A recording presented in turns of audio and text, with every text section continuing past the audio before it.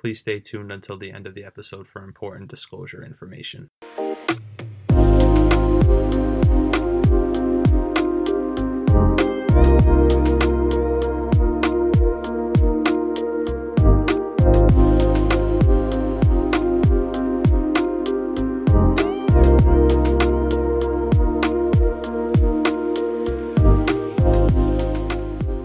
All right, welcome to another episode of Dose of Dividends. I'm your host, Dr. Dividend. Today, I'm on with Bristol Dividends. He's at Bristol Dividends on Twitter. Bristol, what's going on, man? What's going on, man? How are you? I'm happy to be here. Thank you for Oh, having me. I'm happy to have you on, dude. I'm glad I met you through the spaces that we used to do on Twitter. We got to bring those back, but thanks again for coming on. Absolutely. Would love to do it. So, first question I have for you is, how did you get started in investing? Me personally, I feel like I've always kind of had that interest in investing, like ever since I was in high school, and I had a few like summer jobs and made a little bit of money. I was one of those kids that was like researching, like how to turn your money into more money, and the stock market is just one of those things that you see consistently. So, pretty much my 18th birthday, I made a investing account on that app Acorns. If you've ever heard of it, it's one of Yeah. those like you can invest your own money, but they round up your change. Um, and so my parents gave me like $100 or $200, and I put in a couple hundred. And then from there, the rest kind of history. Did that for a couple years, and then I got developed enough where I realized that I could actually buy the same ETFs they were buying, but not pay their fees. So that led me into Robinhood, and then I just did that for a while. And then around 2019, after a little bit more experimenting over the years, so me turning 18 was 2015. And then 2019, I fully transitioned over to dividend growth investing and focusing on individual stocks and ETFs as well. So that's where I'm at right now. So, a couple follow-up questions. Do you have any did you have any person guide you in investing? Did you know did you have a mentor? Not like one specific person. Really, like I don't know anybody in my life directly, like direct friends and family members that takes the stock market very seriously. But I did have a business class in high school where we would watch like Shark Tank and all stuff like that all the time. So I definitely had a concept of like businesses and kind of like how the stock market worked a little bit. But really, I got a lot of my early guidance from YouTube and just reading articles online.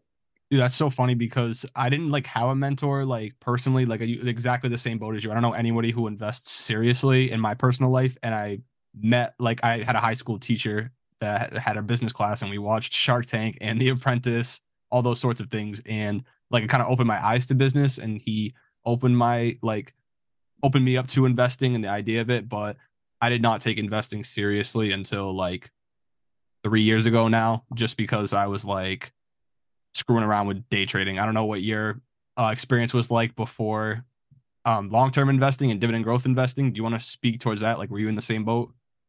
There was a small window of time where I wasn't in college anymore and I hadn't started working, where I was like, oh yeah, it's very realistic to just make 1% a day or whatever. Like Yeah, day trading, you watch these videos and they'll have you believing that like you can just compound your money so fast. I And know.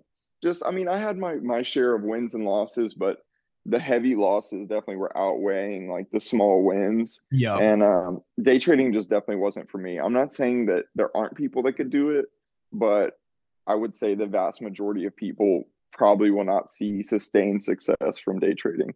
Yeah, I have to agree with you on that. And I don't think it was for me either. I was working at Home Depot at the time, and I was running receiving. So anytime I was getting trucks, I was unloading that stuff. But when I wasn't having trucks, I was glued to my Robinhood app. And I was like, oh, go up, line, go up, line, go up. And I was like, and when you make a little bit of money, you're like, "Ooh," but when you don't, you're just you're just shitting your portfolio is basically shitting the bed, and you're just that energy that you're trying to that you're spending on day trading is just not worth the pennies that you're making. At least in my case, I was making not enough that the time was worth it. So that's why I stopped day trading, and I just started learning about long-term dividend growth investing and just how sustainable of a strategy it was that you don't have to spend every minute looking at your phone.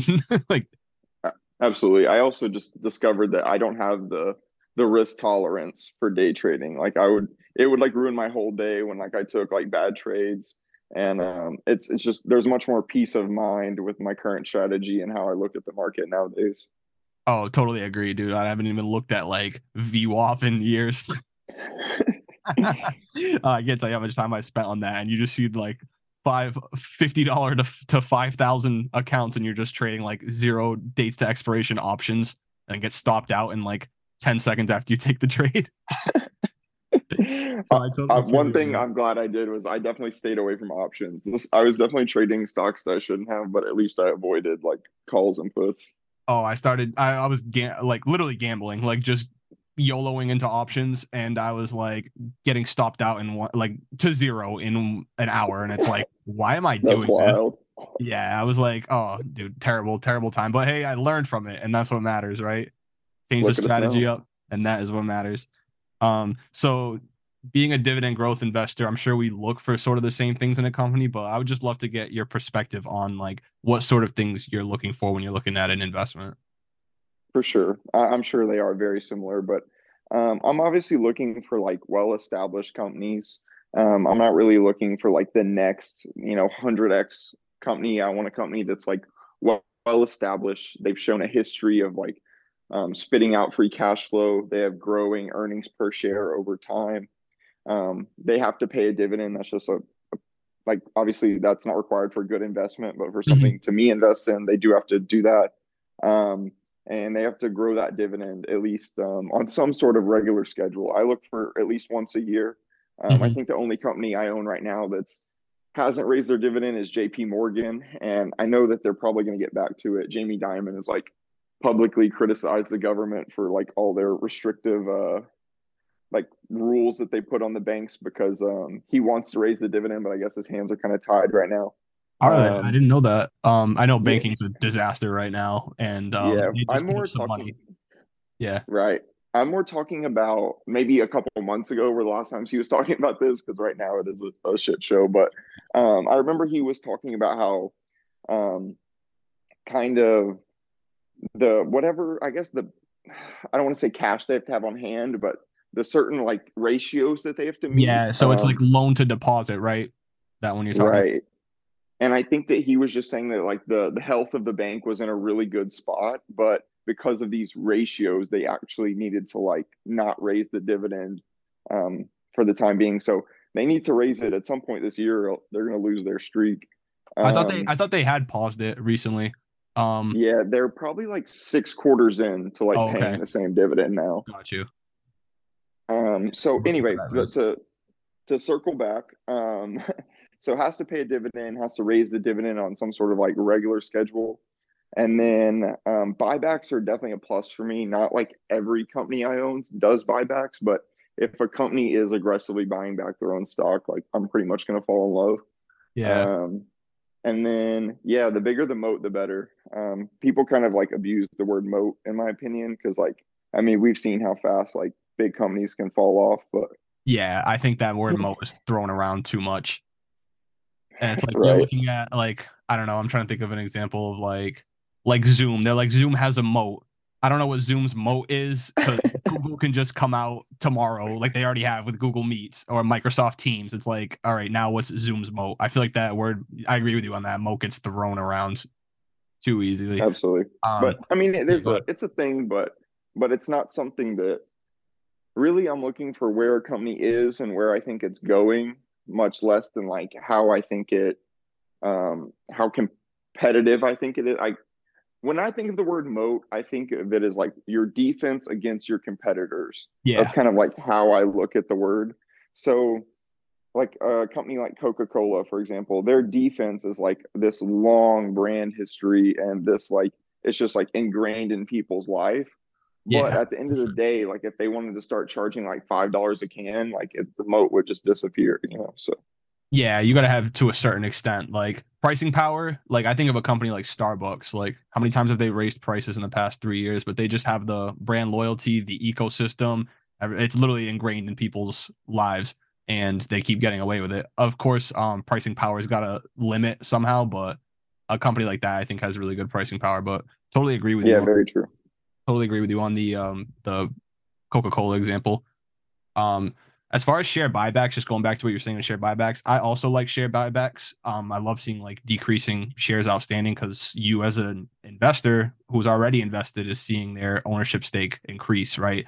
But my one beef with, or two beefs, I guess, with share buybacks would be that they get canceled and like nothing happens, right? Like a company initiates a share buyback, and then if they scrap it or cut it down, it's like, all right, we go on, right? If that was a dividend, that company would be like sent to the woodshed. Like if the dividend gets cut.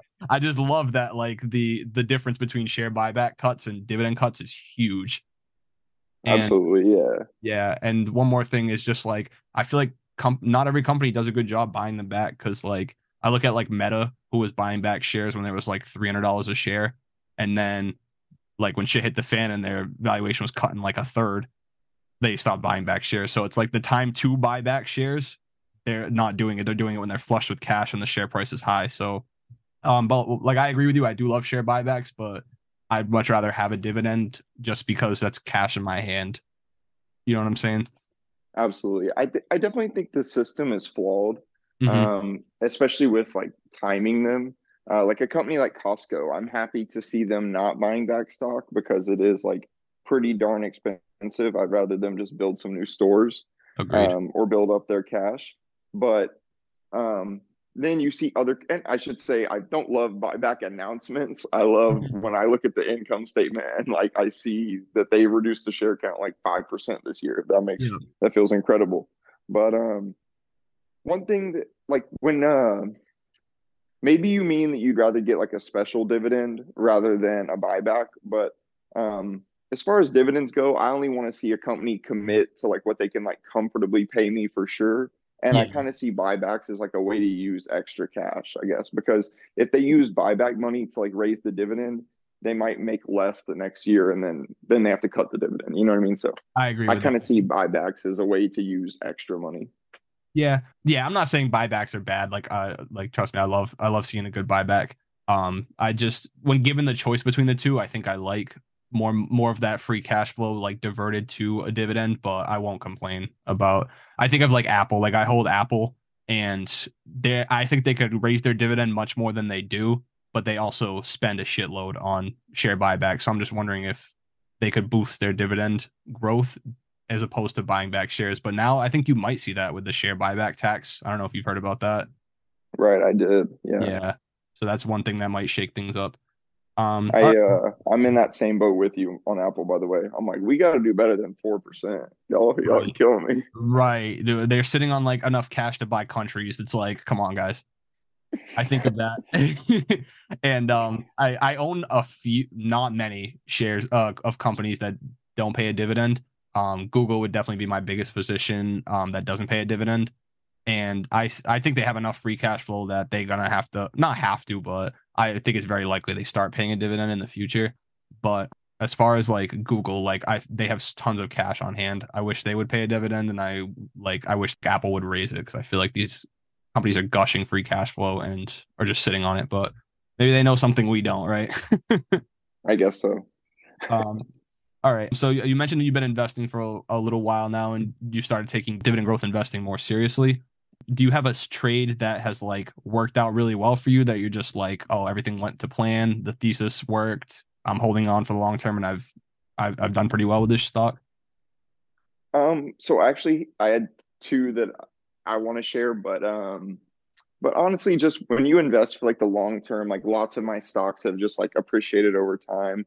Like it's just kind of the nature of it, you know what I mean? Like these companies have grown, they raised their dividend, and they bought back some of their shares. So like naturally, the valuation on many of my companies has gone up over the last like 4 years now. So, but two that really stood out that kind of had a message behind them, um, is Apple actually is one of them. So my first buy on Apple was $221 a share, and that was before the 4-for-1 split. Gotcha. So kind of like buying it around like $55 in today's Mhm. price. So, and I remember at the time we were still having like the same conversations about like, is Apple overvalued? Is like the 20 something PE like too much to pay? Yeah. Um, and it's one of those examples of like when you're buying a great stock, like sometimes just buying at a fair price is going to pay off like very handsomely in the long term. because now I'm up like over 100% on that position. Oh, And when I was nice. buying, like people were saying, like, you know what I mean? Maybe it's overvalued. Maybe now's not a good time. Hmm. That's one thing Um, yeah, that's one thing I've struggled with just because I've learned so much more about valuation that I just feel like I'm so picky and so like just like waiting for the perfect time to strike. But like I wouldn't own a company like Costco because I did buy shares before I cared as much about valuation and knew as much. So like when it comes to Costco, that's one that I wouldn't own. the other stock that I wanted to share was actually one that I kind of ran into by luck.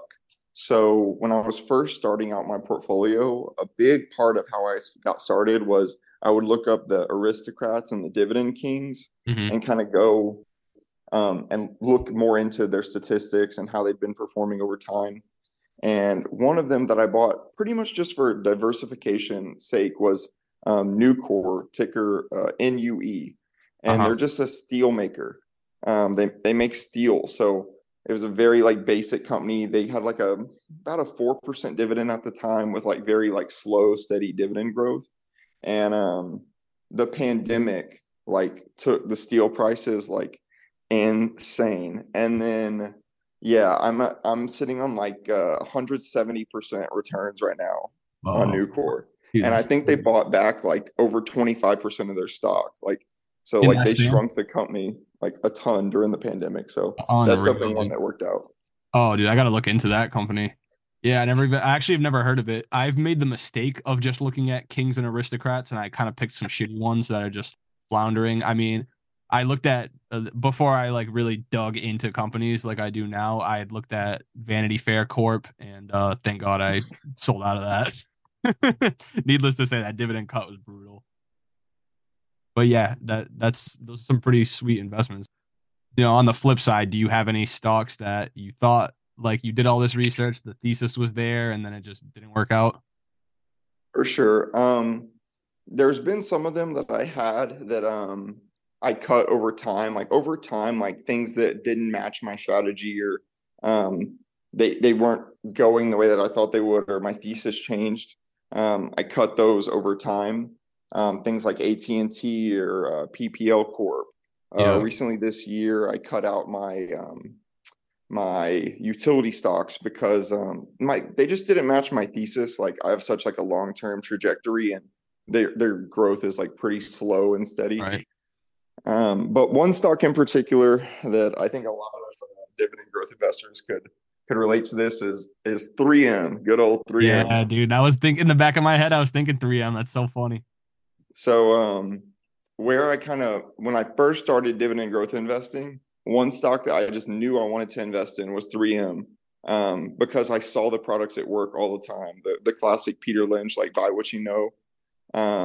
And at the time I was buying it, I think my first buy of 3M was like high 160s. And it had previously been in the 200s.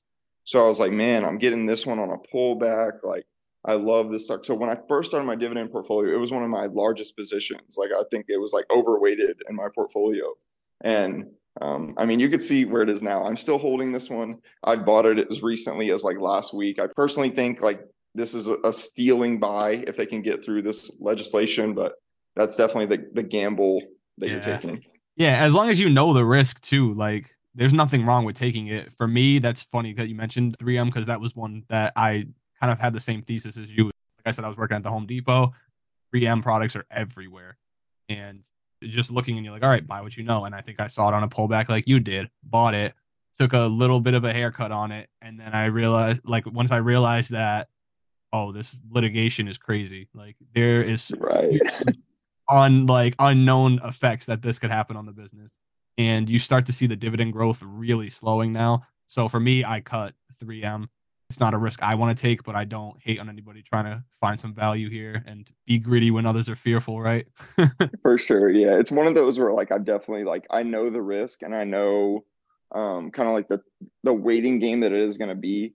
I think it's a really attractive buying opportunity. But yeah, like there's a complete risk that I'm going to lose a ton of money on this one and end up cutting my losses at some point. But I just think right now they're paying like such a high starting yield that as long as they don't cut the dividend, like that's a Yeah. very important part, but as long as they maintain that dividend or keep doing the token raises, then like I could wait it out. Like I think I did the math at some point. It was like if I bought a 3% yielder, like if I sold it and bought a 3% yielder that was growing, like I think I did like 7 or 8% a year. Yeah. I have like a 9 year like window that it would take to like catch up to 3M's like current yield. Today. So like Yeah. so that like I kind of have at least like 5 to 10 years for them to get back in motion, get through these lawsuits and get their growth back. Hey, dude, it looks like you did the math and know the risk. Like, I don't hate the player. Right. The other one Let I was me gonna just say. Oh, go ahead. one thing I was gonna say is like I told you I keep an eye on buybacks a lot. Like just looking at their like recent like earnings, they bought back like 20 million shares. So like Okay. even and they have like a total of like I want to say like 500 million or something like that. Like they bought back a significant like chunk of their shares. So it's like even they are like capitalizing on the low price. So it's like, Yeah. Oh, okay, like that's solid to maybe, see. That's something I didn't know. I yeah, think it's interesting that you mentioned telecoms too, because one of my theses that didn't play out was Verizon, pretty much same thing as AT&T. I just saw like my cash sitting there and look at the share appreciation and it's gone nowhere. Like, yeah, it pays a juicy dividend, but it's like if I got time on my side, hopefully, I want dividend growth and capital appreciation. Like, I want those shares to move and appreciate in value. So for me, it didn't make sense. I was like, Verizon's everywhere. I am a Verizon customer, but I'm like, am I like, where's the growth coming from? And it's for sure. yeah, it's a capital intensive industry. Dude, I'm Like an absolute rider for my stocks. Maybe like I'm still holding Verizon. Um, and even though this is how ride or die I am, I've been on an AT&T family plan with my parents like forever. I yeah. switched onto my own plan and went to Verizon just because I was like, they need me. They need me. This is You bought shares. You were like, I'm bought in. It's time to make money back. yes, Dude, that's I'm hilarious. committed. What's the portfolio like? How many positions do you have? I know you're ride and die. How many positions are in there? Um, 41 stocks, two ETFs. Nice. So when does the Bristol ETF drop? Oh, it's already in the works. You know what I mean? I tweet about it regularly, all the buys.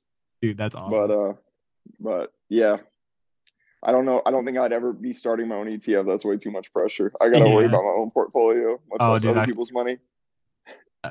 so feel you on that.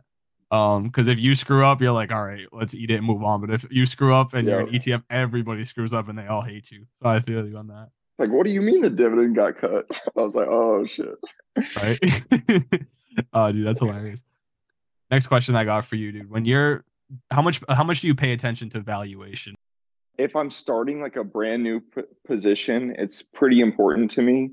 Like I'm looking at like a few different ratios. PE ratio is pretty big for me, but a lot of what's important to me is like the status of the business, like if like how their earnings per share is growing over time and like their policy on dividends or policy on buybacks. So if I'm like, let's say I'm going to jump into like a position and make it like a mid-sized position, like in one day, then valuation is pretty darn important to me. But when I'm buying, I'm usually throwing in like $50 into a stock at a time. So I'm not like sweating over Yeah. valuation too much. A metric that I personally love, like I've already have established my portfolio, like I've picked my stocks. I rarely add or subtract one, maybe one or two a year. Um, but I love looking at the 5 year average starting yield of a stock. So if I tell you that like Starbucks has an average starting yield, Stella, chill. That's my dog seeing something outside. Come on, it's not even nothing. She Um, knows about the rate hike coming. yeah, she sees it in the rain.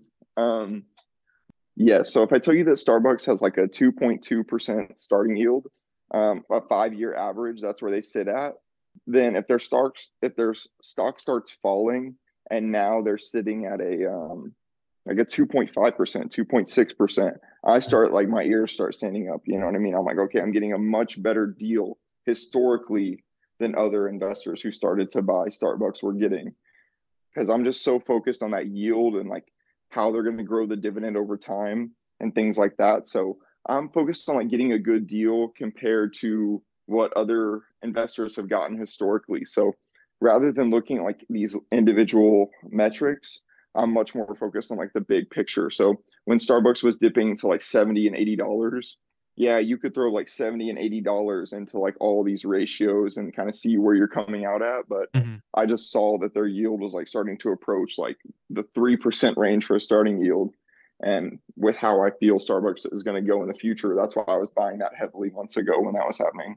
Oh, Similar same. thing is like me with Union Pacific right now. Like they grow their dividends so aggressively and they have such a good like policy with their free cash flow and like how they reward shareholders that I know that's going to do well going forward. So now that I'm able to buy it at like a 2.8% starting yield versus the like 2% I was getting a year ago, it's like a no brainer for me.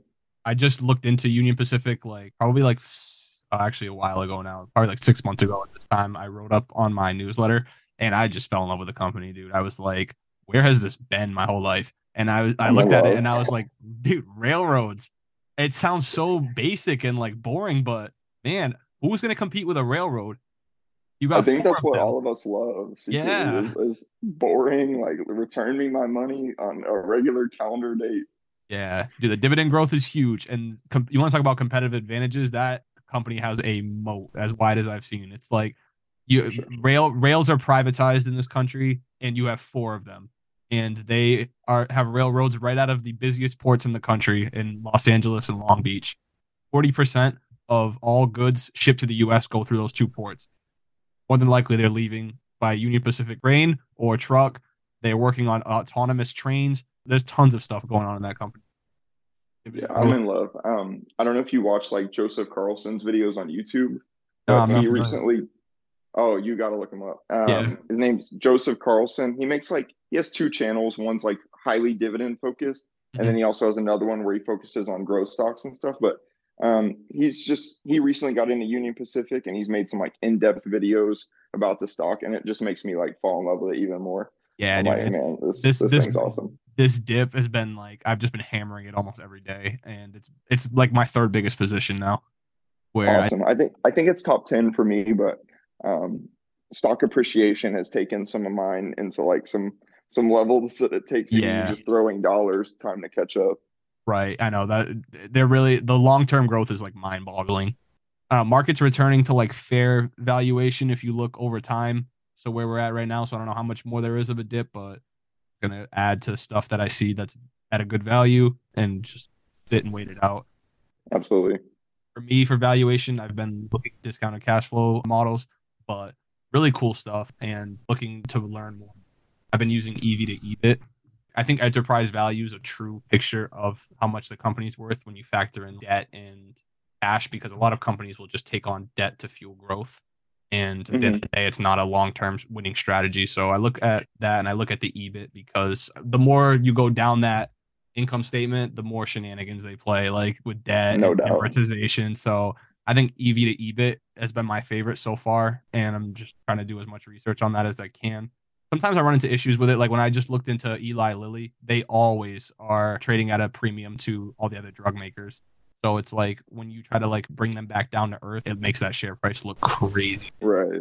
So I may I'm nibble. sure Costco's like that as Yeah, well. same thing. I was just thinking about with Costco. So like before I got as in depth with valuation, I was just looking at pullbacks in places I felt comfortable in like averaging in, but I wouldn't own names like Costco or ASML. I don't know if you're familiar with ASML as well. Oh yeah, I see them at Dude, work all the time. yeah, dude. Oh, really? Cool. I work in the semiconductor industry. Yeah. Oh, no way. I didn't know that, man.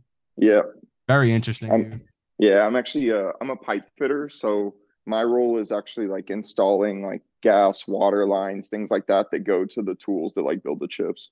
Oh, dude, that's sick. We gotta do another pod and talk all in depth on that. That's Yeah, so no doubt. cool. I work at a Samsung facility Oh, okay. So ASML definitely huge, and Samsung I think is their biggest customer.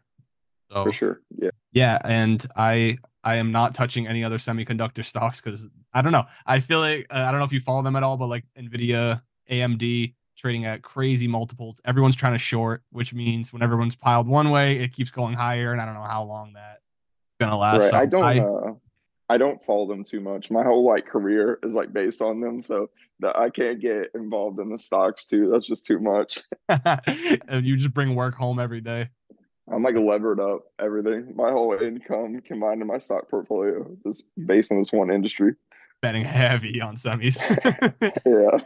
But yeah, just to close out valuation, I think it's important as I'm learning more about it. But then again, I wouldn't own stocks that I own today if I went by all my valuation rules today. So it's a give and take. You got to just do what you're comfortable with. Right. Um, I don't have anything too elaborate as far as my like evaluation, like metrics or anything. Like I said, I'm a pretty like basic guy. Like I'm really looking at like the companies themselves and like I'm identifying companies that I'm in love with. And then I look at the portfolio of the companies I've already picked and then look for attractive valuations within them. oh, dude. All right. As you've been investing for all these years, what do you find is the hardest part of investing? I feel like a lot of people probably say things like patience. And I wanted to come at it from a bit of a different angle. And I think one of the hardest things is conviction, like really believing in like what you're buying. And I've discovered this a lot from trying to talk to the guys at work and getting them to start investing. Is like I could beat a dead horse like all day Talk about like about it. how good investing is, how like much it can help you like prosper going forward. But if you don't believe in what you're buying, as soon as the stock goes against you, like you're gonna want to sell. Like you're not gonna believe in like the future of the market. So I think conviction is the biggest thing when you're looking at investments is you have to really like love the company you're buying or love the price you're getting and really believe in that because once you have conviction on your side, like the price going against you isn't going to bother you because you're going to believe in it so much you'll want to buy more. Right. Um, And just it's seeing really like, oh, go ahead. I'm sorry. no, you're good. It's just yeah, I mean that's really everything that I wanted to say about conviction. But I think without conviction, like you can't be a successful investor because you're just not ready. Like the market is going to go both ways, even if we're on a longer term uptrend. Mhm. Um, so if you don't believe in what you're buying, know what you're buying, and know why you're buying it, it's really hard to be a successful investor. I agree with that wholeheartedly. And when I started like by messing around day trading, I didn't even know anything that these companies, basically almost nothing what these companies did. I would just see the ticker and just look for like technicals and just being like, oh, let's buy it. It's going up, right? And then when I would make my position, I would enter my position, it drops. You have no conviction to ride that out. You're not even in there for the long term. So it's like, how do you manage that as an investor? Stuff's going to go against you. You're never going to buy the bottom. And if you do, it's like sheer luck. So you got to be ready for it to go down and you got to know what you own and you can't borrow conviction because when shit hits the fan and more money on the line, you got to be able to live with your choices and basically be invested. I know that sounds like, I know it's funny that we're talking about investing, but you have to be invested in your choices. 100%. All right, last question I have for you before our lightning round. What do you think is the most important factor in your investor journey so far? It's really hard to like wrap like an entire like process of like successes and failures into like one thing, but I would just have to say like consistency. Um, like even through like the failed day trading and through like messing around with ETFs or this app, that app, messing with crypto for a period, like through all of that, like I've always known that like investing is how that I'm gonna reach like the financial place I want to put my family in. So investing has almost become like an ingrained part of like who I am. Like it's almost a bill at this point. Like some people pay their car Mhm. bill. Like I know that I'm going to be using my income to invest, and that's just part of who I am. And um, I feel like that's like the one thing that has like that's what's going to put me ahead is I'm incredibly consistent. Like I put this as a priority in my life, and I'm going to make sure that it happens. Solid, solid advice. Like just just knowing that like you're paying yourself first, basically. And when it like some people they spend and then save what little is left over as investors. I think a lot of us, myself included, invest first and then spend what's left over. So that way you know you're putting yourself on the right path. You know that like you're contributing consistently and not getting scared when the market goes down and seeing it as a buying opportunity. I know people use this all the time, but if your favorite store was having a sale, you wouldn't run from it. So why run from your investments when they go on sale, quote unquote? You know what I mean?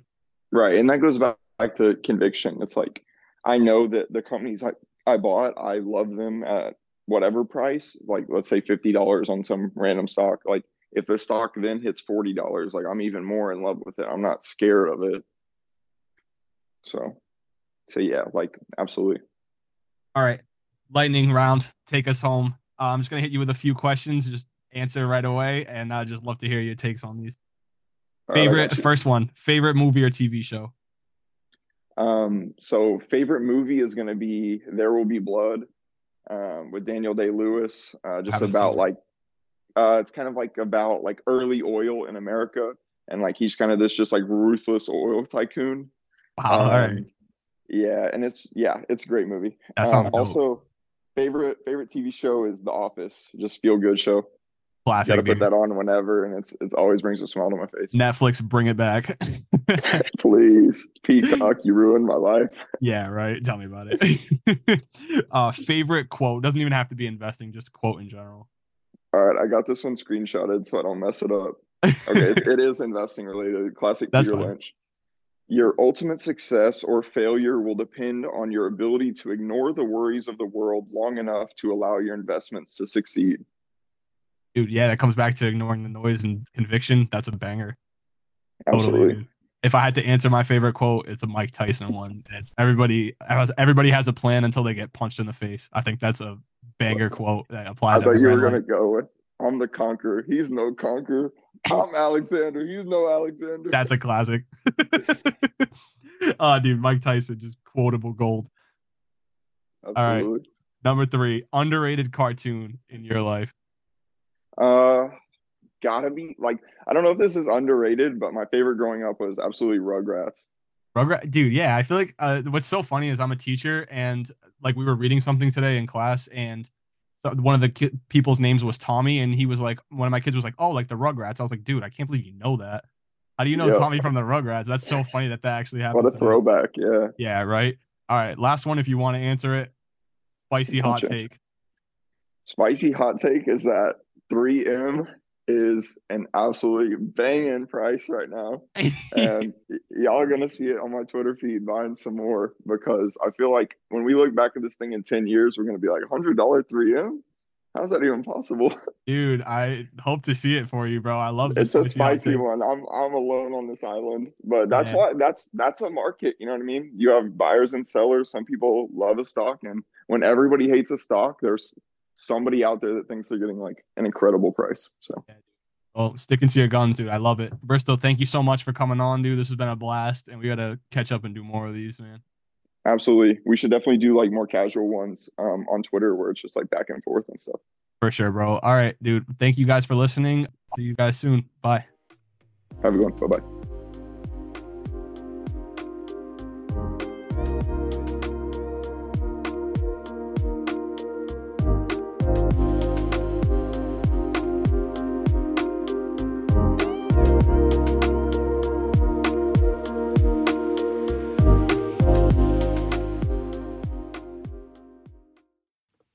The speakers on this podcast may have positions in any of the stocks mentioned and may buy or sell them at any time.